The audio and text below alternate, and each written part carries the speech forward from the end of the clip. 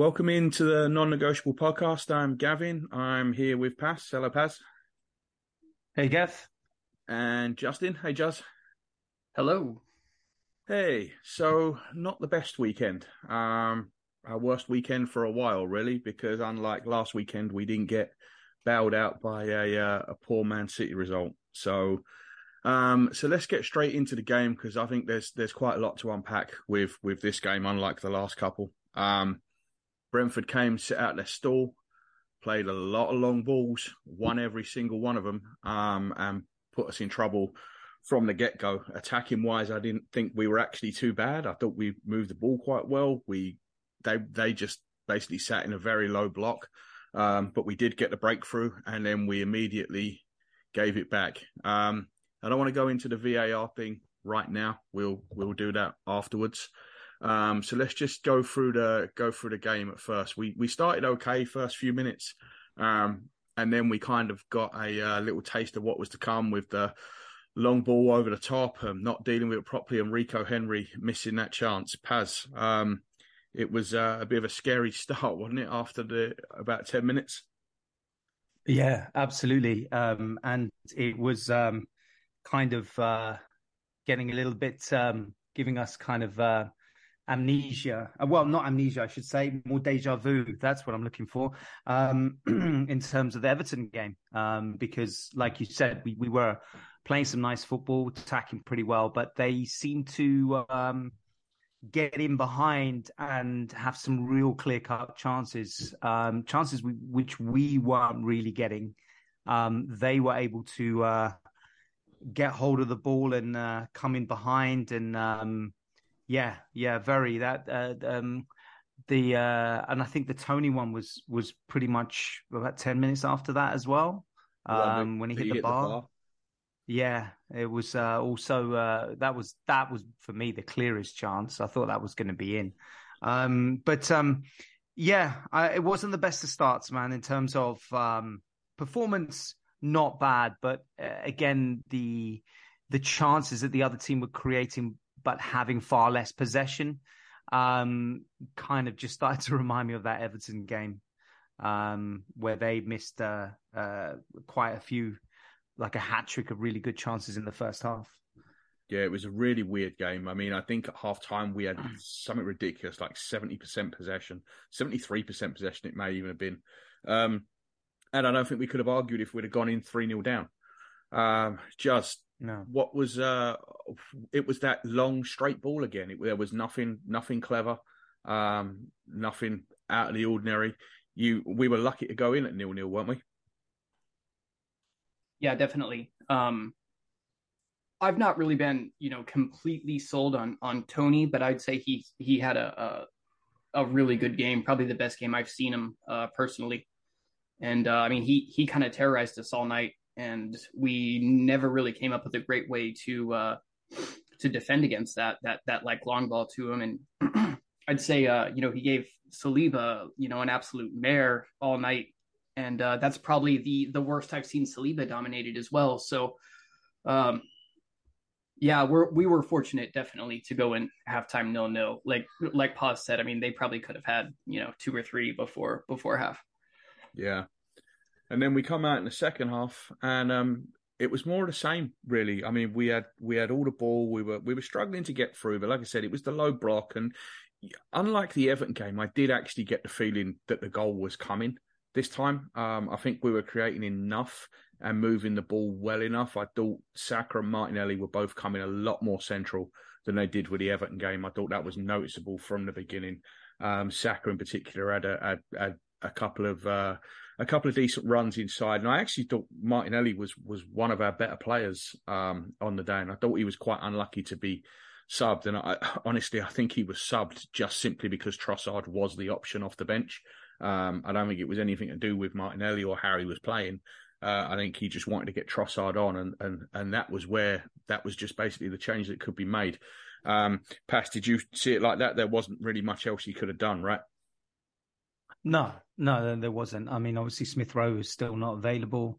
Trossard has impressed. But not so much maybe the Everton game, but the Man City game. We know what he can do. We know that he scores. We know that he can. He's a direct player. He can cause havoc. So it did just seem. I think you're right on that. In that it seemed more not because Martinelli was not performing. It was just more. Look, we haven't scored. We need an option. And maybe he's going to bring us something. And yeah, as you can see, that paid dividends after that. But we were much better in the second half. We did come out, we had more intent. They had far less chances, I saw, in the second half than the first. I think there were more difficulties in the first half. But I think the second half, we definitely started to take the game to them, have a lot more possession. We started well. It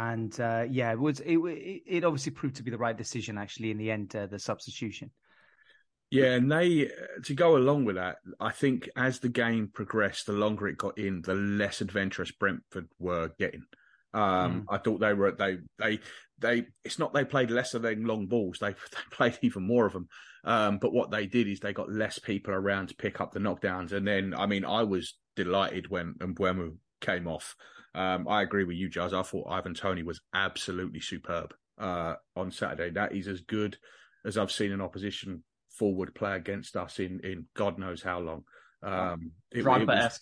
It was Drogba. It was Drogba making a bunny out of Senderos, is what it was. I mean, it was unbelievable. I thought he was fantastic, and I didn't think Mbeumo was much far behind. I thought the pair of them were absolutely superb. They're a good pair. They are a good pair. They are a good pair. And, in Brentford, you don't realise, I guess, because they're a small club and Thomas Frank's done a brilliant job there. They're Wimbledon, dude. That's what they are. They're a long ball. They're a 4-4-2 long ball team. You do not see many teams like that anymore. And they're a modern day Wimbledon. Yeah. And you just don't see that very often. It's a difficult thing to deal with. Well, we saw it last week. Yeah, well, in a different way, but yeah, a Sean Dyche way. Yeah. But yeah, it was. But I mean, we got the goal, and it was a nice bit of play, and like I said, Saka was coming more and more into it the longer it went on, and you could just see the class beginning to tell. And I thought Odegaard actually had a really good game throughout. He was very tidy, he was probing, he was picking. There was a couple of little bits that didn't quite come off that were a bit of bad luck, but going forward, I really didn't think we were. I didn't think we were bad at all. It was a different story at the back, but going forward, I thought we're fine, and we got the goal, and I think when the goal went in, did you have the same feeling as me, past that like that's it now?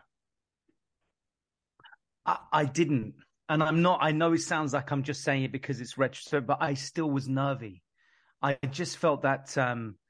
I don't know. It's weird how these moments come. So I didn't feel 100% relaxed, and I can't explain why, but I just felt that Brentford, because, well, primarily Toney was owning Saliba in that game. So I still felt that there was more to come. I thought we might get a bit nervy considering the importance of that goal and the importance of the victory. I wasn't entirely comfortable. There have been other games where I've been far more comfortable, and that was not one of them. I just had this niggling feeling that it's not over. And we did have intent in that game, and we played some good football, but we didn't really have clear-cut chances. Not like the chances Brentford had in the first half. We had, and that was also the concern. Could we get a second? I wasn't sure. So I just felt that there was still a part of me that was not sure. I wouldn't say I was really apprehensive and worried, but I wasn't entirely comfortable. Let me put it that way. Which, I mean, it's very hard to create chances when you're playing against. I mean, we were playing against two banks of four, and then we ended up playing against a bank of four and a bank of five after they took Mbeumo off. And it's incredibly difficult on what you have to do. And we've seen it in that with all of our title winning teams in the past. You just got to find that way through, right? You just got to find that break. And we did get there. So to lose it after that was just, I mean, it really did feel like a hammer blow. And I think we all expected Man City to win on Sunday as well. So, last week, although I think we all expected Man City to win, you knew that it was one of their tougher games going to Spurs. So you thought there was a chance, whereas I really didn't think there was a chance of Villa getting anything yesterday. So you knew how big those 2 drop points were going to look. Juz, on the nervousness point that Pass said about, and I absolutely agree with you. I said last week after Everton, one of the reasons I was so angry with that is that as we move in, the longer we get, the feeling around these games change, right? And it's been a while since we've been in the title race, but even in a race for the top 4, the feeling changes. The nervousness gets there. The players are a little bit tighter. They're a little bit more anxious.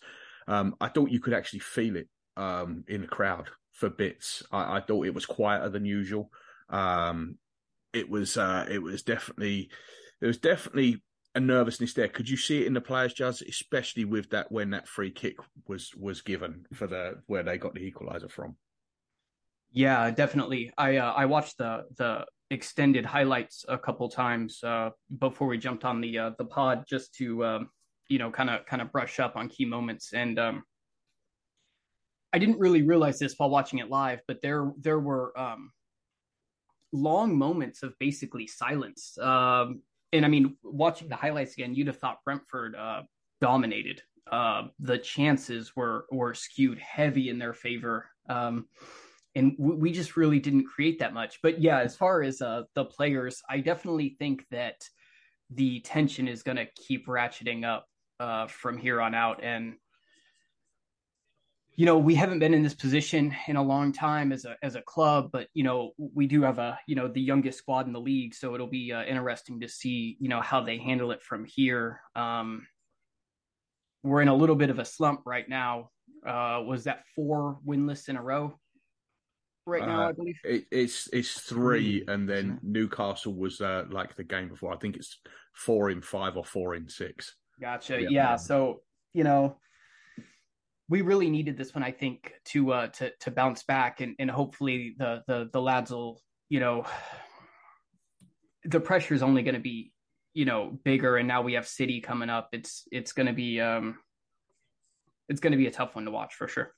Yeah, and this was my concern, in that we haven't been in a title race for a long time, but we've not reacted that well to this pressure in the past. Over the last couple of years, we didn't react well to it last year. We have this tendency when one game goes against us, all of a sudden 2, 3, and we're struggling to get back. That was one of the most pleasing things after the United game earlier in the season that we lost up there, that we got straight back on. But yeah, when I said that Everton game felt a lot like Newcastle at the end of last year, this is exactly what I was worried about. So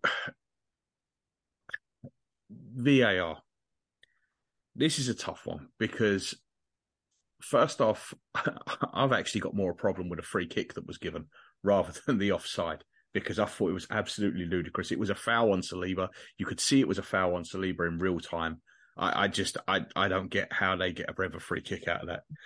Then we have 2 offsides. The first one, again, I think is more egregious. Pinnock. I thought that was clear.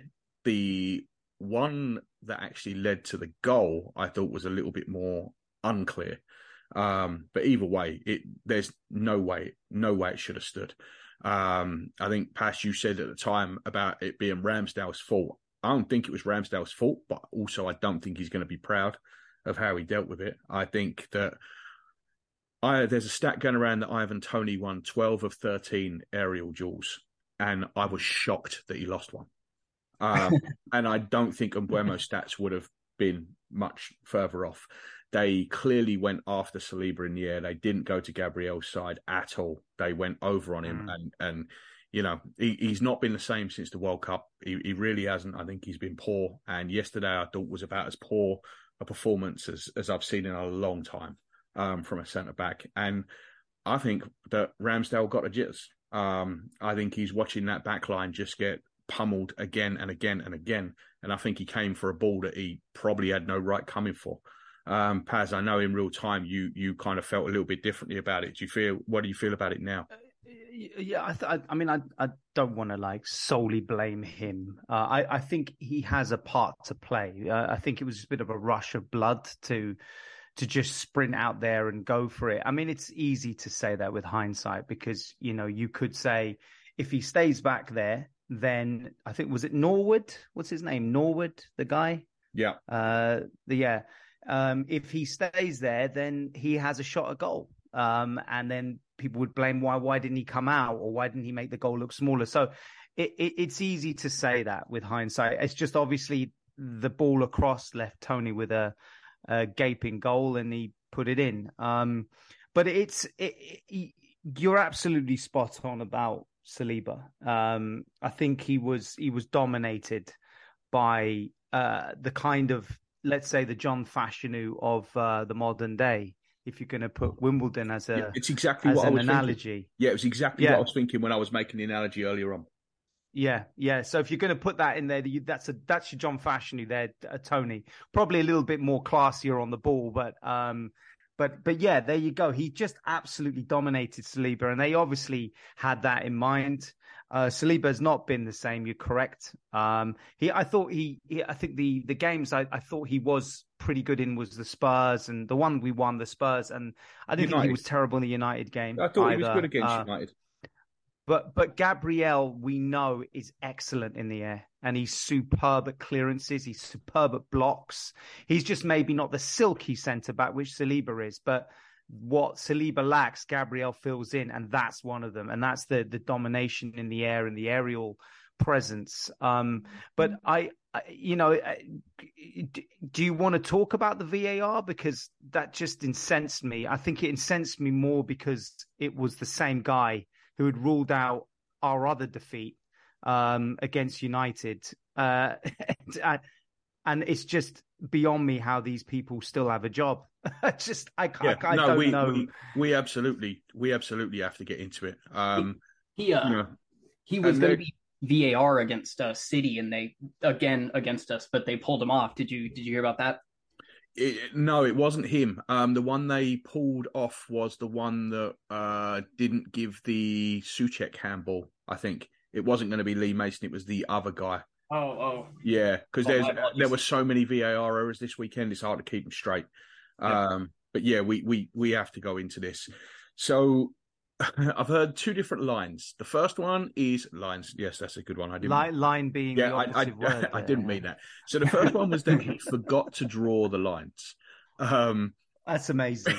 That is amazing. That's like a taxi driver forgetting to drive. It's incredible. Yeah, it really is. And I mean, I'll be honest, I don't buy that. I think that's bollocks. I don't believe that he sat there and forgot to draw lines. The other one doing the rounds is that it took them so long to check the first offside, which they got wrong. It was 2 minutes and 13 seconds, I think they said it took to check the first one and get it wrong. And after that, he panicked and he didn't want to delay the game anymore. My views on VAR are well recorded everywhere. I think it's trash. I think it was a terrible idea to begin with. I don't think it should be in the game. And I think this is just pure proof that it shouldn't be in the game because they're still getting these decisions wrong. Pass, take it away. And I'll obviously defer it to Justin just after this, but Gav, I know your feelings on VAR, and there's some serious problems with the way. I mean, what have we had? We've had basically in its entire 5 points taken from us. 5 points, because I think we would have beaten United if we had scored. If Martinelli had scored that goal was given. Don't forget the Gabriel penalty at Everton, right? Yeah. Last week, should have had a penalty there. There's no doubt about it. Yeah. We should have. Yeah. So there's that. Newcastle, I'm not sure it was a penalty, but I know there's 50-50 there. Over when we should have had a penalty against Newcastle. So it's not just this one. It's basically in every single one of our games that we've dropped points this year. Yeah. There's been some kind of VAR at the very least questionable. I mean, we've had 2 apologies, so we're top of the apology league as well. Yeah, and that's remarkable. What do we get other than an apology. It means nothing. They have the fact that guy intervened in the United game, which scored a legitimate goal that Oliver had given as a goal. He intervened specifically for him to go and look at the monitor, show it in slow-mo, and we all know when it's in slow-mo, it always looks 10 times worse than what it is, even though it didn't really look that bad. But anyway, from the on-field, from the referee on field, he looks at it and then he just doesn't give the goal. So he actually actively intervened in that. And in this one, he did a lack of interference in terms of, if he didn't do the lines, I don't know what's worse. You purposely didn't do the lines or you forgot to. What's worse for me? I mean, at the end of the day, I agree. I mean, I think, I don't know which line was fed out to try and placate the public, but I don't see how he forgot to do his job was better than he's just really bad at it. Yeah. Yeah. And there has to be some repercussions. There has to be. You can't make decisions which cost teams. It could cost us whatever it is at the end of it. It's going to cost us something. They have to have some repercussions for it because it's appalling. Justin, I'll let you take over on this one. Well, I mean, I think you hit pretty much everything that I would say, but I mean, I know every club feels like, the refs against them, well, maybe not United, but every other club. But I just feel like, I don't just watch Arsenal. I think we all try to catch, several Prem games every weekend. And, I feel like I never see things as egregious as what they are for us. It almost just feels like a conspiracy at this point. It's that bad, So, yeah. Well, it doesn't help apparently, that they're all from Manchester. Yeah, that I cannot get. How is it? Can a referee, right? Just answer me this, right? In an international game, can the referee of one of the nations referee the game? Can he? He can't, right? No. Can an English referee an England game against, let's say, I don't know, France? No. Why are they allowed as if you're a Manchester referee, for example, we're playing Manchester United, I think, wasn't he from Salford? They're all from fucking Salford, aren't they? How are they? How are they allowed? I know 90% of Man United fans don't live in Manchester, but still, I'm sure there's a portion that are going to be in and around. Ones that I'm worried about right now is the City. It's the City one.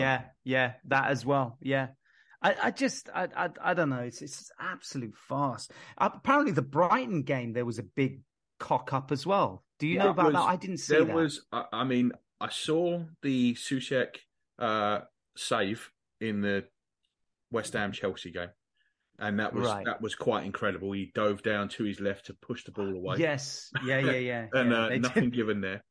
Then that was amazing. We had, and I didn't see the Tottenham Leicester game, but there was apparently a disallowed goal there that was wrong. We had have you seen the Wolves player sending off? Because that was fantastic. I heard about it. But... So he got a second yellow card for being the third player to approach the referee. Yeah.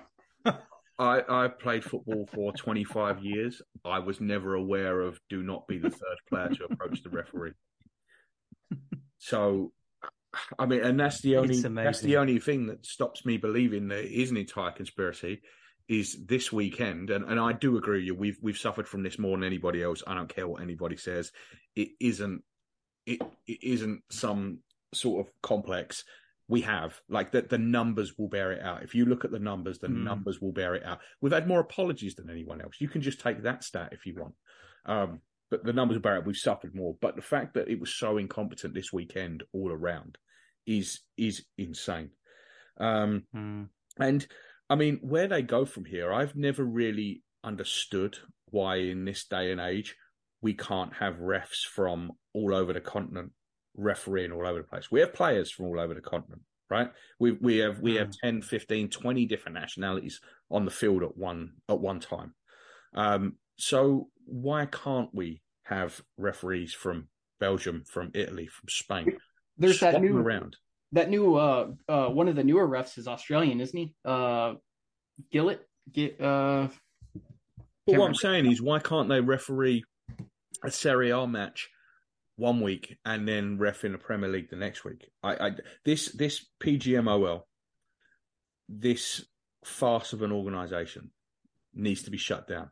And the Premier League need to take more responsibility for this. They need to be more responsible for the training. They need to be more responsible for bringing them up. They need to be more responsible for appointing.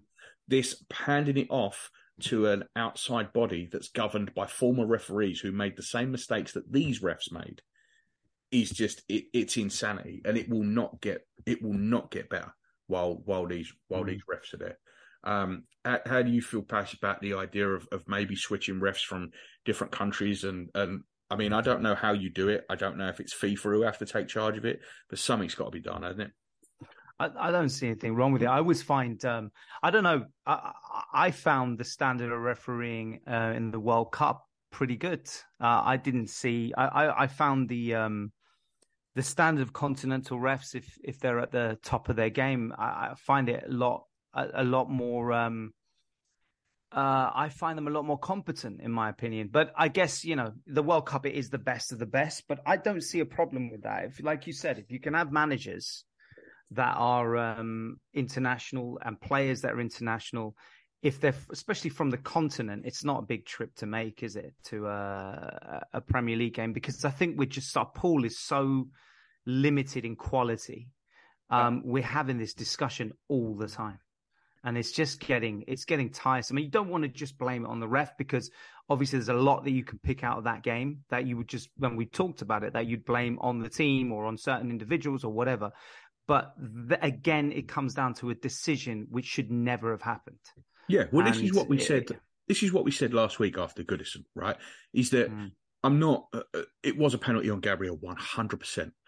But I'm not blaming the ref for us dropping points that game, right? We were abysmal, and I kind of feel the same way about yesterday, in that we just weren't good. But the fact is, regardless of whether we were good or not, sometimes you win games when you aren't playing well, and that's a big part of the whole thing. And we have had 2 points taken off of us. There's no denying it. They took them off. Brentford could still have scored after that, maybe, but it probably wasn't likely. It wasn't like at that point they were creating chance after chance. So we've literally been robbed of 2 points there, and they're 2 points that could be absolutely massive come the end of the season. Absolutely huge.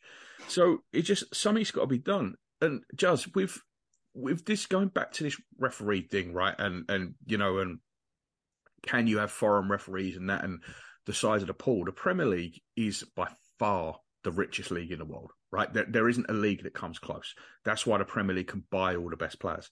Why can't the referees just be paid a little bit more to work in the Premier League than Serie A? I always just kind of thought it was, a bit of a old boys club, looking after each other. And well, I think it looks that way, right? With this PGMOL, that has to be how it looks, because you've just gone from Dermot Gallagher to Howard Webb. Me and Pass have both had sleepless nights out of both of them. The only good thing is that it's not fucking Graham Poll. Oh God! But it's you've got all of them they're just lining up. And what happens after this? Do we get Jeff Winter after Howard Webb? Who was that tosser that did the Arsenal Man United game, the infamous one when we lost our unbeaten record? Who was that prat? Was that Mike Reid? Was that Reid? Riley? Mike Riley. Right? Oh, He was awful. What a prick that guy was. Yeah, honestly. and he's probably next in line. And this is the problem again with that PGMOL. Just how do we get rid of it? Who do we have to write to? I have no idea. I mean, the whole system just feels corrupt. I mean, I wish there was a way to just burn it to the ground and start over. But I mean, I don't want to be negative or pessimistic, but you feel like because there's so much protection there, it's just it really feels like to me nothing's really going to change. I know Webb's kind of in a new position, as I understand it, right? Oh, like they created a position for him. Well, no, he's taking over as the head. He's taken over from Gallagher, and he was supposed to come in at the start of next season, I believe. But because everything was going so badly, they let him take the post early. But I mean, first off, I have zero faith in Howard Webb. But secondly, even if I did, there's nothing he can do right now. He's got his pool of refs that he has to pick from. He's got his pool of refs that work the VAR. The rooms are the same. The camera angles are the same. I don't see how it can. I don't see with the current structure how it gets any better, because next season it's not like he's going to be able to. Like I said, going back to buying the best players now, he can't do that. It's not like he can just go out buy the best referees, because the whole way the system works, he's just broken. Yeah, I mean, I would say I've seen this point made. I mean, the only thing that I could really think of that'd be like a decently quick solution is raising the pay so it's a much more attractive job, and you would cast a bigger net of people that are interested in being Premier League refs, or the best of the best would want to come officiate in the Premier League. That's pretty much the only quick answer I have. But even then, if you've got the guys in charge that are just as potentially corrupt or incompetent, I don't know. I just don't feel good about it at all. But being a ref is ridiculously hard, right? And for everything you have to start somewhere. I mean, I had refs reffing some of my games when I was younger. It was 17, 18, and they're just getting started. They get a barrage of abuse from everywhere, and you feel so a lot of them fall out because they don't want to do it, and then they move up. So it is a tough thing. But there's got to be a solution. I mean, the Premier League is the richest league in the world. Why is an outside body governing referees who are basically governing themselves? I don't understand it. The Premier League could easily put together academies, put together things like the FA had Lilleshall years ago, and the French obviously have the very famous Clairefontaine for the players. So why can't you do that for refs? Take 0.001% of the TV money and put it, you know what I mean? I mean, it's not like it would take out of the pool of TV money the Premier League gets is so insane. Just take a tiny fraction of that and go to, referee improvement. But I don't know. How much do you think they're getting paid? I actually just Googled that. I did. It was like a couple of grand a game, don't they? Well, it was like is that all? 75,000 to 200K depending, and centers. I don't know how many games you do. Yeah, center gets like 1,500 a game, and the linesman gets 850, I believe. I don't have it up anymore, but I literally just looked that up. Yeah, I figured it was great, is it? I figured it was around there. It's not, and it's for this league in particular, you just I just don't know how it's gone this long, and So the moron that used to own Crystal Palace, Simon Jordan, he was on TalkSport today, and his thing was VAR is great because it gets more right than it gets wrong. Now, I'm sorry, that's not what we were sold, right?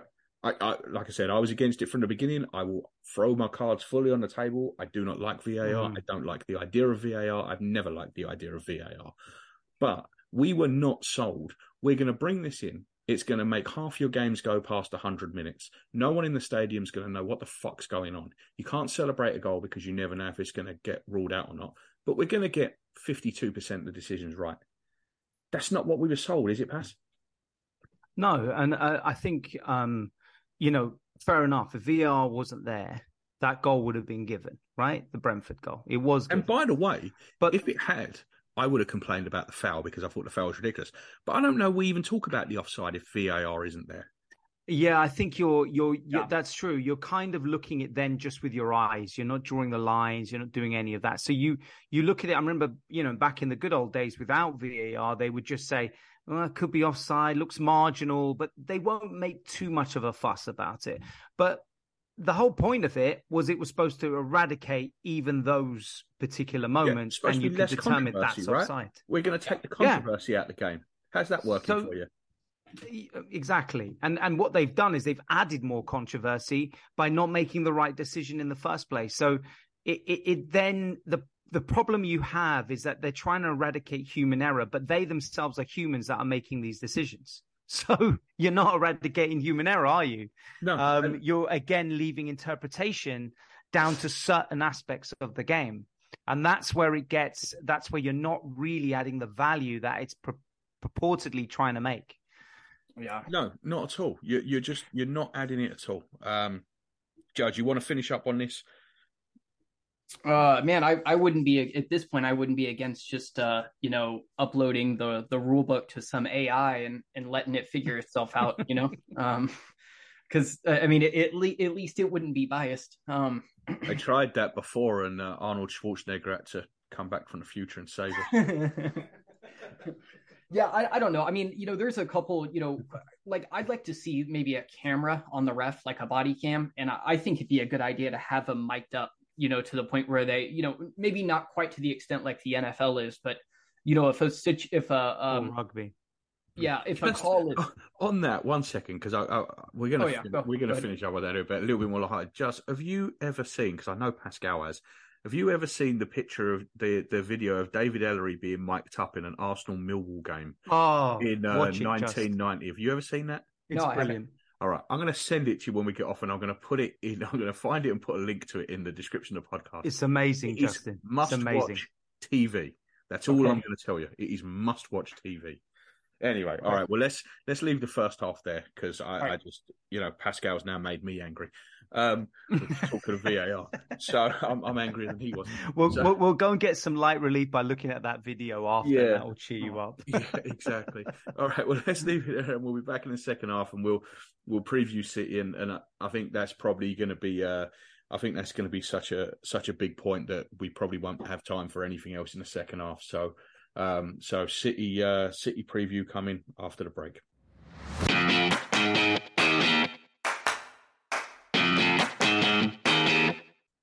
Welcome back to part 2 of the Non-Negotiable podcast. We're going to look forward to by far the biggest game of the season now on Wednesday. Before we get into the game itself, I want to talk about some of the stuff around it. Losing. Not losing, but dropping 2 points this weekend with them picking up is a massive blow, because now it's 3 points. We do have that game in hand, but we know that if they win on Wednesday night, they're going top, and that's something we really, really didn't want them to have a chance of. I think that's going to be certainly a bit of a fillip for them. Paz, with the way it's gone the last couple of weeks, would a draw be the worst result in the world? It wouldn't be the worst result in the worst on the or the worst result in the world on the surface, no. But I just feel a win will mean there's many different facets to what a win would mean. Firstly, we get one over Man City, which we haven't done for years. They've got a massive run of consecutive wins over us. I'm sure you or Justin will know what that is, but that's, under Pep Guardiola alone, they've beaten us, I don't even know how many times.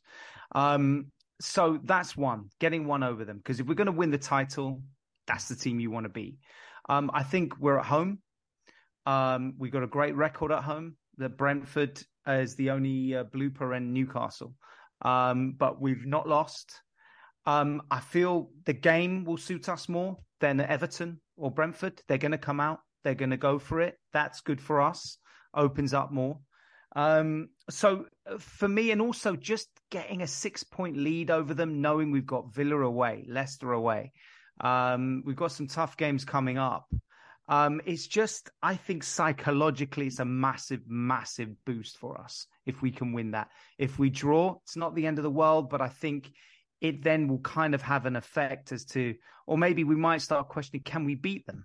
Are we able to beat them? Because we were so close last year and we lost out to, the sending off to Gabriel, and they scored in the last minute. VAR decisions. Yeah, VAR again, all that nonsense. I just think Arteta knows City. He knows exactly how they play. I think we can go into that game. I think we have to give it everything. I feel the win is pivotal for a mindset side, especially coming off the back of 2 unfortunate results. So for me, it's more a kind of to just build that momentum again, get some ascendancy, and just get one over them, because that's something we've just not done for years. I think, am I wrong in saying the last win I can remember was it the Santi Cazorla game? Cazorla penalty. Where we won 2-0. Yeah, I think that was the last win. Well, the FA Jeez, Cup. what's that? 5 years ago? Well, other than Oh, the FA FA Cup. Cup Yeah, yeah, Yeah, yeah. yeah, the but semi-final. league, was it Yeah, when we yeah. beat them away and Yeah, up there. Coquelin was in the midfield, I think. Yeah, it was the Cox Mhm. Sawler. Yep. Jeez, there you go. I mean, that's like years ago. I think this will just mean so much, and also could deflate them as well. So that's my feelings on it. But as I said, if we draw it, it doesn't have too much effect on the table per se, but it could just have an effect thereon after. Yeah, no, I do agree with that, and I think if we can win and you can get 6 points in front with that game in hand, that is massive. But just coming off these last two games, and again, this is the psychological effect of knowing that I just think Saturday was so big, because if you go into Wednesday night with almost nothing to fear because you lose, you're still a couple of points in front with that game in hand. It just feels different, right? If they get a win and they come out there on top, and I just honestly, I worry that if they do that, we're not going to get back there. If we fall down the table, I don't see how we're getting back. Just, do you think that the pressure is going to be alleviated slightly by the sense of injustice from the weekend? Rather than going in there, are the players basically going to be able to focus on the fact that it was such a bad decision, that the fact that it's been two bad performances, they can get over that? I do, yeah. I think the guys will be up for it. I think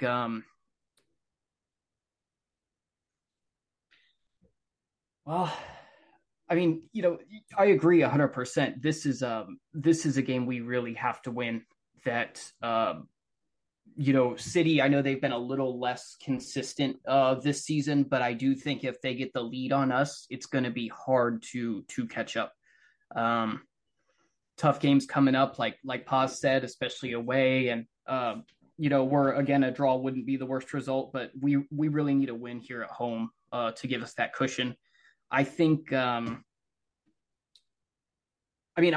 hope the poor refereeing decisions gets them as fired up as it gets us fired up. I'm sure it does. But I think there'll be a lot of guys wanting to get, revenge and finally get one over on City as well. I'm sure Arteta kind of feels that way as well, having worked under Pep and whatnot, being at City. So I am a little worried about Zinchenko. Do you remember him in the...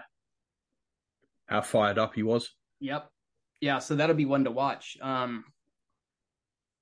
But yeah, I think they'll be ready. Arteta knows how to set him up, and City's got, I don't know how much this actually plays into the players' heads, but they've got all these off-field controversies, and we discussed it on a pod or two ago about how City's already they seem like they've got some internal strife. So I'm really hoping that plays a factor as well. But that may just be me trying to be optimistic as well. Yeah, and they've added an interesting string to their bow this season. Diving. I don't remember a City team diving the way this team do. I mean, we've seen De Bruyne doing it in the last minute. De Bruyne's doing it all the time at the minute. I don't know if he's losing a step and that's his way of coping with it. But after Chambers on Sunday, I turned that game off because at 2-0, I didn't even want to watch it. I actually didn't see the City penalty decision until about 2 minutes before we came on. It just happened to pop up on something I was reading. Have you guys seen that? Have you seen the Grealish penalty? No. I thought it was soft. I thought it was soft. God. I thought it was. But again, I know, and there's always this narrative. I think specifically when it's English players, I feel sometimes that that he was quite clever, or he's looking. The contact was there, but it was minimal. I just think he dived. He exaggerated the fall, and that for me wasn't a penalty. But I kind of I'm used to it. But one thing relating to that, Gav and Justin, is that what I did notice about them, as opposed to last season and maybe the season before, is usually in that game at 3-0, City's putting that game at 5-6-0. Generally, they would just row.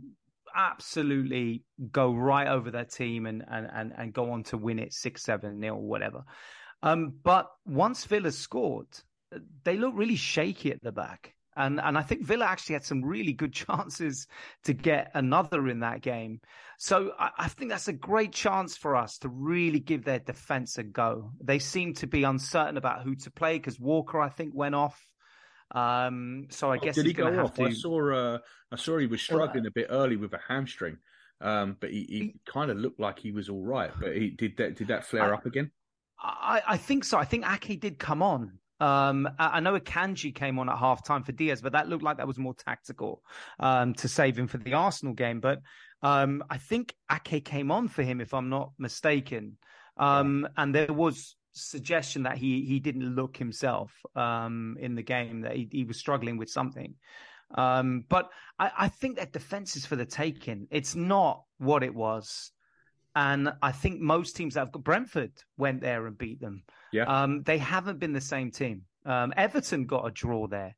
So I honestly feel at home, we can really give them a good game and take it to them. So yeah, we'll see. Yeah, I agree. I definitely think they can be got at, especially at the back. And I don't think they're as secure on the ball as they have been in season past. And Haaland going off at half time, that was absolutely precautionary, right? There's zero chance he misses Juz, is there? No, I don't. I haven't seen anything on that. To be honest, I hope Haaland plays. I do. I think we've got a better shot beating them with Haaland on the pitch. Not that I'm not terrified of him, because I am. That's the funny thing, though. I don't want him to play on Wednesday night, but I do want him there for the rest of the season. Do you know what I mean? Like, it's one of them where I don't want to face him, but I do believe that he disrupts them enough where I think he's I don't want to say he's a net negative. You can't really say someone that's going to score 35, 40 goals this season is a net negative, but they definitely haven't adjusted to him yet. Yeah, but at the same time, with watching our backline has been beasted by straight long balls in the last two games. I'm a bit scared of Haaland on Wednesday night. City really shouldn't be doing much of that, though. I mean, I know they kind of did last time, but I think they did that a lot last time. Haaland moved over onto. We talked about it afterwards, didn't we? Yeah, we talked about it. Haaland moved over onto Holding, and they smashed the ball long. And quite honestly, after watching the last two games, I think they're going to do it again. I think Haaland is going to move on to Saliba, and I think they are going to fire that ball up there. I know it's not traditional City, but they've already tried it against us once. Yep. And, after the Brentford game, I'm not, filled with confidence on Saliba's form right now either. So, but yeah, he plays 100%. I don't think, there's any injury concern there. And, I know on a good day, Saliba and Gabriel can handle him, but I am a little less confident in their current form right now. So, yeah, I agree with that. So, starting 11s then. Let's go there. Pass. You thinking there's going to be any changes? You thinking he's just going to roll out the same starting 11 and dance with the one that brought you? What do you think he's going to do? It feels a bit like deja vu, doesn't it? Because I'm thinking the same as after the Everton game. I'm thinking, is Tomiyasu going to get a run out this time? I don't think Ben White was terrible in the last game, but yeah, I agree. I don't think there's any chance Tomiyasu plays. But don't you feel from more of a defensive perspective, to nullify, the Grealishes of this world or Mahrez, just to kind of bring that little bit more defensive stability, which he's excellent at. He's a great man marker, isn't he? And he's great in his defensive play. They might want to minimize maybe the overlaps and, sacrifice that to have a little bit more defensive discipline there. I mean, that's just my thought, but I know White is not really, barring a few games, not really put a foot wrong this season. I mean, that again is the possible, but it's I'm not too sure on that. And maybe Trossard still. I think he gave them a bit of a game, didn't he, at the FA Cup? I didn't see that game, but I know that you both did. And from what I heard and what I was reading about, he gave them some real problems. So maybe that might be in his thought process to give him a run out against them. But I think besides that, I don't see much changing. I have seen some suggestions for other Arsenal fans thinking about putting Trossard in the centre forward position ahead of Nketiah, but I don't see that happening. So yeah, I would say probably the most likeliest would be Trossard, or it's the same. Yeah, Juz, are you thinking kind of along the same lines? Sorry, cat walked across the keyboard. Yeah, I'm like 90% sure we'll trot out the same 11. Our set 11.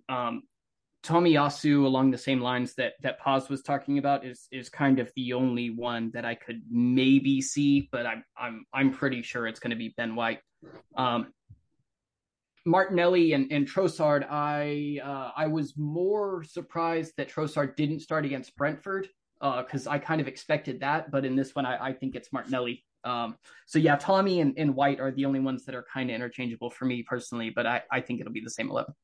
Yeah, I think it'll be the same 11 too. I don't think there's any chance he plays Tomiyasu. I think the only possible change is Martinelli for Trossard, but I don't think he'll even make that change. I think it will be the team that went out. And then let's talk about subs, because the subs have been an issue for 2.5 years, which is basically the same amount of time that Mikel Arteta's been in. We saw for just about the first time on Saturday something a little bit different, which was Vieira coming on for Xhaka. I don't think it worked, but he tried it, and I don't think it's a bad idea to try that when you're chasing a game. I saw a lot of people saying, well, why didn't he bring Tierney on? Well, and I don't want to go in on Tierney here, but he didn't bring Tierney on because, first off, Tierney's not even the second choice left back. Tomiyasu is. But what good would that have been with Eddie Nketiah up front, throwing on Kieran Tierney to run down the line and bang the ball into the box 10 times for the goalkeeper to catch it? I don't see that as being a realistic option. So when you look at the options he's actually got on the bench right now, with ESR still out, with Jesus still out, he really doesn't, attacking wise, have any options other than Trossard. And Pass, you just mentioned Trossard coming on for or starting in the middle for Nketiah. You've seen some people say that. I think we all know that's never going to happen. Like the fact is, and we've talked about this before, Arteta likes players that can play in different positions, but he never wants to play them there. Like he just doesn't. Fans think that players change position a lot more than they actually do.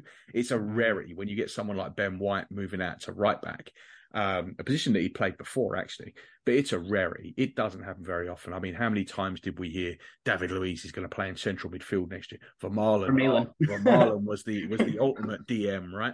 Yeah, it just doesn't happen very often.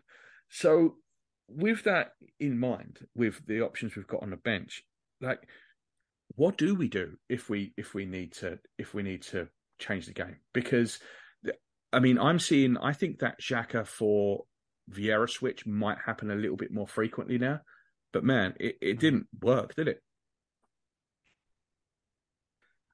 I'll go. Or go ahead, Pass. No, sorry. Was that for you? Was that for Justin? It was for you, Pass. Sorry, mate. Oh, okay. Sorry.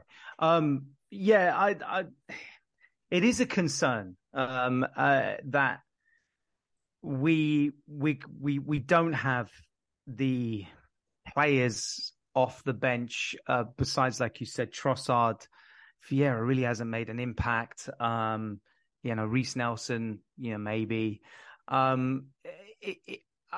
do worry about that, and I think Vieira, it's maybe an idea that he's had, or he's probably been working this in training to have Vieira playing that kind of role. And I think that was one of when we did buy him, wasn't he, for or was it more the Odegaard role? I think it was more the Odegaard role, wasn't it, that we were looking for with Vieira, maybe playing him out on the on the wings as well, I believe. Yeah, could maybe spell Saka for a bit, but I think mainly he's the Odegaard cover. But it's more when you're chasing a game and you need something a little bit. And Arteta's got a system, and everyone plays within that system, and that system does not change. You can be 2-0 down, 4-0 down, 3-0 up. It doesn't matter. That system is not going to change.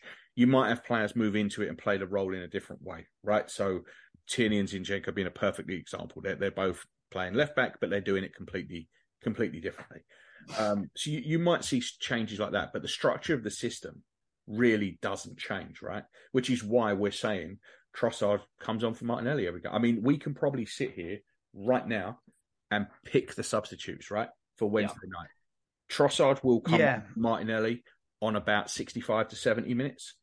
Tomiyasu will replace Ben White around about 80 minutes. You agree with that?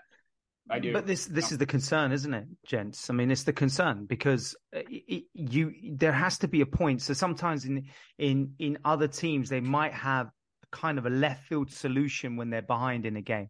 You know, if you think about it, you've got Haaland, but you've got Alvarez, right, for Man City. Mm-hmm. Alvarez brings something different to the game. As much as Haaland brings something different, we don't really have that. We don't have that. And it's all within the system that Arteta wants to play. But there might be a point when teams are going to understand us. They're starting to understand us now. So what do you do to kind of offset that? That's the question. And I think that's what we're faced with at the moment, in that we don't really have, you know, I think I heard it, James Nicholas say it about Calvert-Lewin. I know he's not box office and he's not someone that you can go either way with him, but he's brings something totally different to a system that maybe you might need to penetrate, because if you are chasing a game, it's not obviously working. So something has to change to shake up the attacking formation or the way that we're playing. Yeah, and we've seen this from the start with Arteta, and you know, a lot of it is lack of options, but it's also where he structures so rigid. I think you just don't see the changes there, and that is, I'm not a huge fan of rotation. We all know that. I don't really believe in it that much. I don't think these players are tired or anything like that, but I do think there's times in games where with the game state and with the way the game is going, you do have to be able to have a different option to come off the bench. And I mean, is Smith Rowe the wild card, Juz? Is he the one that can unlock this by playing three different positions differently? That's actually exactly what I was going to say. I think we miss Smith Rowe desperately. I think he's Trossard is a little more Smith Rowe like than Martinelli, of course, but I think we just missed the kid. I think the variation he gives us over Martinelli coming in and being such a goal threat, being able to play a little more centrally than just, out wide, tricky. He's capable of fast passing, releasing players, which I think Trossard will do a lot of that as well. But Smith Rowe is so much more like ingrained, knows everybody. It's really a shame his injury problems this season so far. I think we would, have so much more variation in the attack if we could play him. And I think right now with where Vieira's at, even as that left 8 coming in for Xhaka, I think we would be in a lot better shape if we'd had the option to bring Smith Rowe in. I'll tell you though, I would kill for like a Giroud like striker right now as like a plan B. I know he wasn't the most prolific, but there's a lot of games where I think having a target guy like him that's really good at bringing others into play and being able to get ahead on the ball in the box would be excellent for us. Similar to Paz's point about Calvert-Lewin.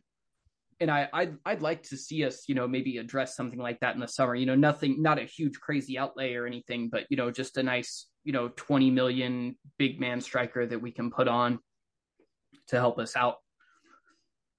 Yeah, it's an intriguing thought, and with back to the Smith Rowe thing, just real quick. Like we say that players don't change position that often. Smith Rowe is the one that Arteta has been willing to try and trust in different positions. We've seen him play that left 8. We've seen him play 10. We've seen him play wide left, and we've seen him play up front. No one else under Arteta has played that many positions. Like, as soon Saka was a left back when he wasn't a left back, but he was playing left back when Arteta first came in. But since he's made the switch, he's never moved him. I mean, he just doesn't move him. He stays on that right wing. So you don't see Arteta willing to move a bit. I mean, and we had this discussion when Nketiah comes off the bench and Jesus is on the pitch. To everybody else, it would make sense if Jesus was the man that moved wide and Nketiah went through the middle. But that's not what happens with Arteta. It's a 1-for-1. And Smith Rowe is just the only player that seems to have that little license. And I do think Arteta really likes Smith Rowe. I think he really does have a lot of trust in him. But like we said, them injury issues have just it's really robbed us of a fantastic option, even just as a game changer. It really has. It's been crazy. Paz, last few weeks, have you noticed how big a drop off we've had in set pieces, particularly attacking lines? We don't seem to be. Earlier on in the season, we were really good from. Well, we've been really good from set pieces for a year or so. But we've not even threatened in the last few games. Our corners have been bad, and that's a worry for me because I thought that would actually be a good route in against City, and it would have been a good route in the last couple of games as well. Have you noticed, Paz, our corners have dropped right off? Yeah, the delivery's been poor. I mean, kind of what was highlighted was Vieira's free kick at the end of the Brentford game. Oh my God! I don't know. I thought that was a back pass. That was. I don't even know what he was doing. But did you notice that we actually, we started off and it was Martinelli taking every corner from one side and Saka taking every corner from the other side. Well, on Saturday, Odegaard was getting involved in the corners. Odegaard took a couple, and I think that just says that whatever we've been doing ain't been working. No, we're not hitting them, and that has been, one of the things that we were talking about at the early part of the season was the set piece coach and what an impact he's had. Yeah, and what an impact he's had on the team. I don't. Again, I do feel that is a concern. I'm just trying to be as glass half full as possible with the fact that we're hitting just that little spot of a bit of a lull. It's going to happen because what's happened is the first half of the season, we're the new team on the block. We're the team that people are not. Our system is clicking. Teams are not really sussing out the way that we're setting up and the changing of different positions during the game. But I think there is an element where we're being sussed out by some of these more negative approaching teams.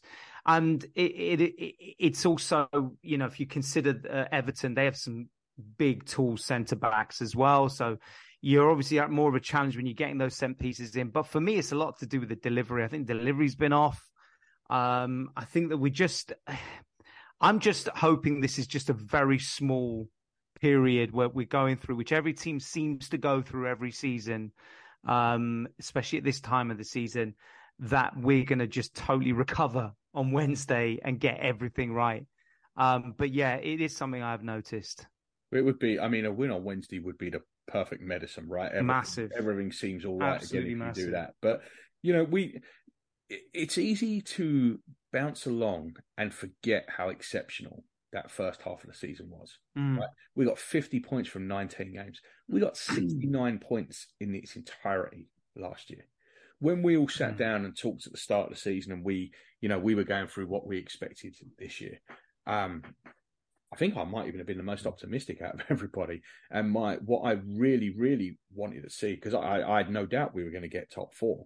But I said I thought it was going to be kind of 75 points, 75 goals. And what I was really hoping for was 80 points and 80 goals. I thought that would have been an absolutely tremendous season. But the way we paced that first half of the season, this is a little bit of a blip, but the first half of the season was so good that it was almost impossible to see a second half the same. Do you know what I mean? Like we weren't going to add 31 points to our points total from last season. We were going to drop off a bit. And we're going to need Man City to drop off a bit, to continue to drop off a little bit, because we're not getting 95 points. We're just not going to do it. If we can get to 85, 86 and give ourselves a shot, that's kind of where I would be incredibly happy with 85 or 86 points. And then what City do from there is whatever they do. But just on Wednesday, if we get that win and if we get that gap, that's going to really push us on, right, for these tough away games at Villa and at Leicester. Because I do think they're games we can win. I don't know they're games we can win in this form. I think if we lose on Wednesday, it's going to be a real tough ask to go to Villa and win. But if we win on Wednesday, we've got a real good shot, right? Yeah, I think the shot in the arm that a City win would give us, it's kind of one of those things where if we beat City, I could see 9 points in the next 3. But if we lose against City, I could easily see it, going the other way, maybe only picking up, 4 points or less. I think the mentality, the drive that it would give us to beat City is absolutely massive and season defining, really. Yeah, I think so too. I think this is absolutely the key game, and like I said before, I don't think a draw kills us. Because quite frankly, if you said to me now you can draw this and draw at the Etihad, I'm snapping your hands off at that. Unfortunately, it don't work like that. So you really do want to win your home games. Yep. But if we, as long as we avoid defeat, we're still in it, and we've still got a real good shot.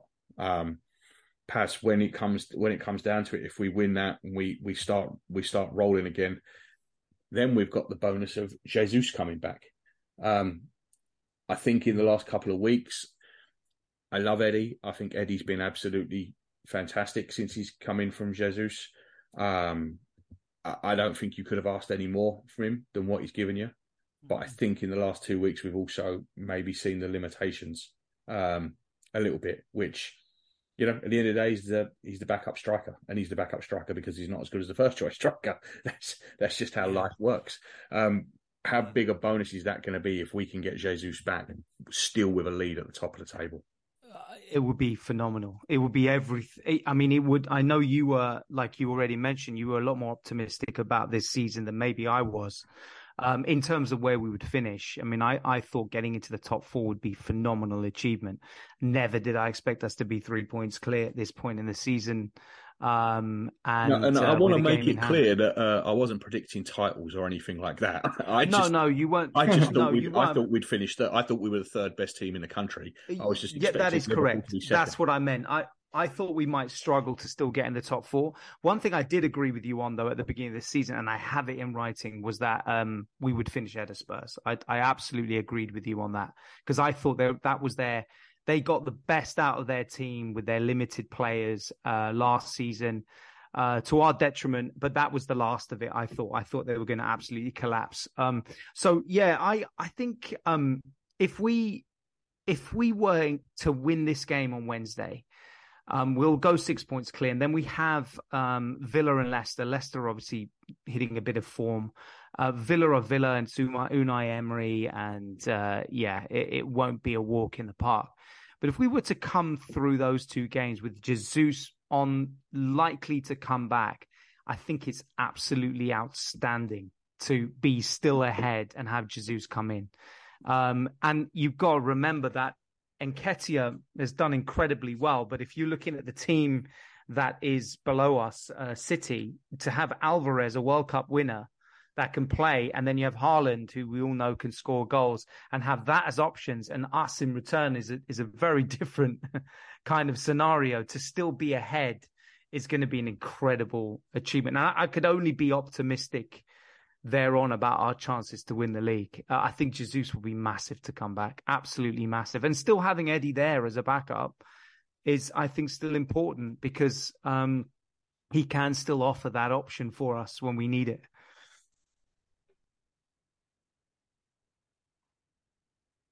I think you're muted, yeah.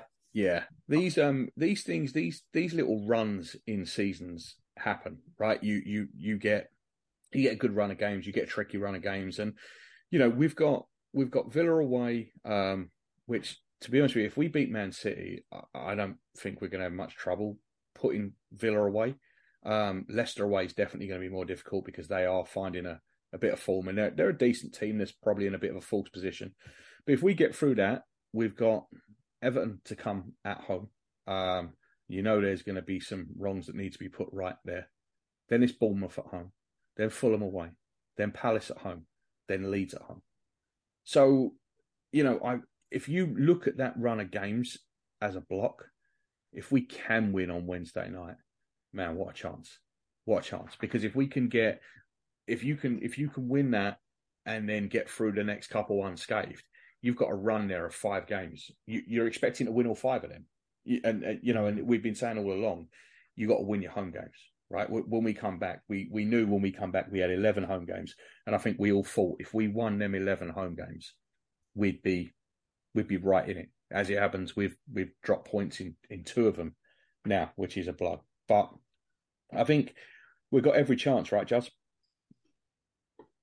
Yeah, definitely. I mean, it's all about this City game, really. Yeah, and I want to end it on a high. I don't want to end it with a negative. The last couple of weeks have been, there's been some bad stuff, but we're still a good team. We're still the same team as we were before. If we can get back to playing how we were, and like you guys were right, that Man City are not Brentford or Everton, and it sounds funny in a way. Yeah, they're one of the 2 best teams in the country, but it might actually be a little bit of a welcome relief to play them and the way they play after what we've been through, the battles of the last couple of weeks. Yeah. So yeah, I'm looking forward to it. Where are you guys all watching it? I think I'm gonna block the afternoon off from work, and I think I'll probably just be watching it at home. I don't think I'm gonna have time to get down to Freddy's Anchor Bar in Fort Lauderdale. I think it's just going to be a couch day for me, screaming and shouting at the TV. Juz? The same. Justin? Yeah, same. I for games like that, I kind of prefer to be on my own. You know what I mean? Yeah, I do. It's funny that I was I was at a Super Bowl party last night, and the host was an Eagles fan, and I was watching his face at the end as that field goal went over, and there was like maybe 12 of us, maybe 14 of us, and I could tell all he wanted was everybody out of his house. And I turned to the wife. You need privacy. You need privacy. Yeah, I think I turned to the wife and I said, like, if we get to a Champions League final or whatever, I'm having nobody in my house. Yeah. Oh, absolutely. I mean, I've got the cats. That's all I've got. That's fine. I mean, they're not going to do anything. So I can say what I like, do what I like.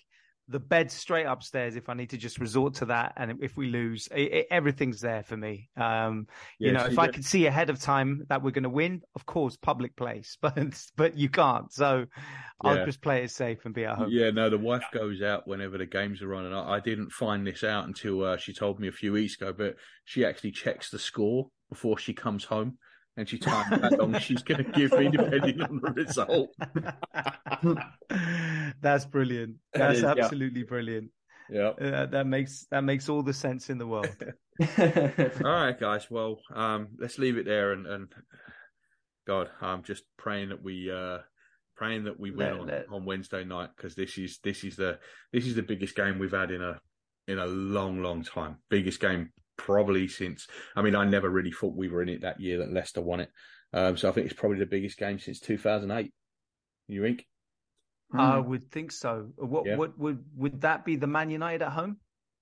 What's that? And 2008. Chelsea. Well, anything after that, after the Birmingham game, really, when it all started to fall apart. That's right. Yeah. So I think that's right. I think this is the biggest game since that run. So. All right, well, enjoy it. We'll be in touch through WhatsApp as long as I don't throw my phone at the screen. So we'll meet up after the game. Maybe we'll have maybe this week, as the smaller episode later in the week, we'll actually review the game, because I think it might be worth its own little episode. Yeah. So, all right, guys. And if we lose, put a parental advisory on it, okay? Please. Yeah, if we lose, I might just not record. I might just leave it to you two. All right, guys. I'll see you next week, and thanks everybody for listening.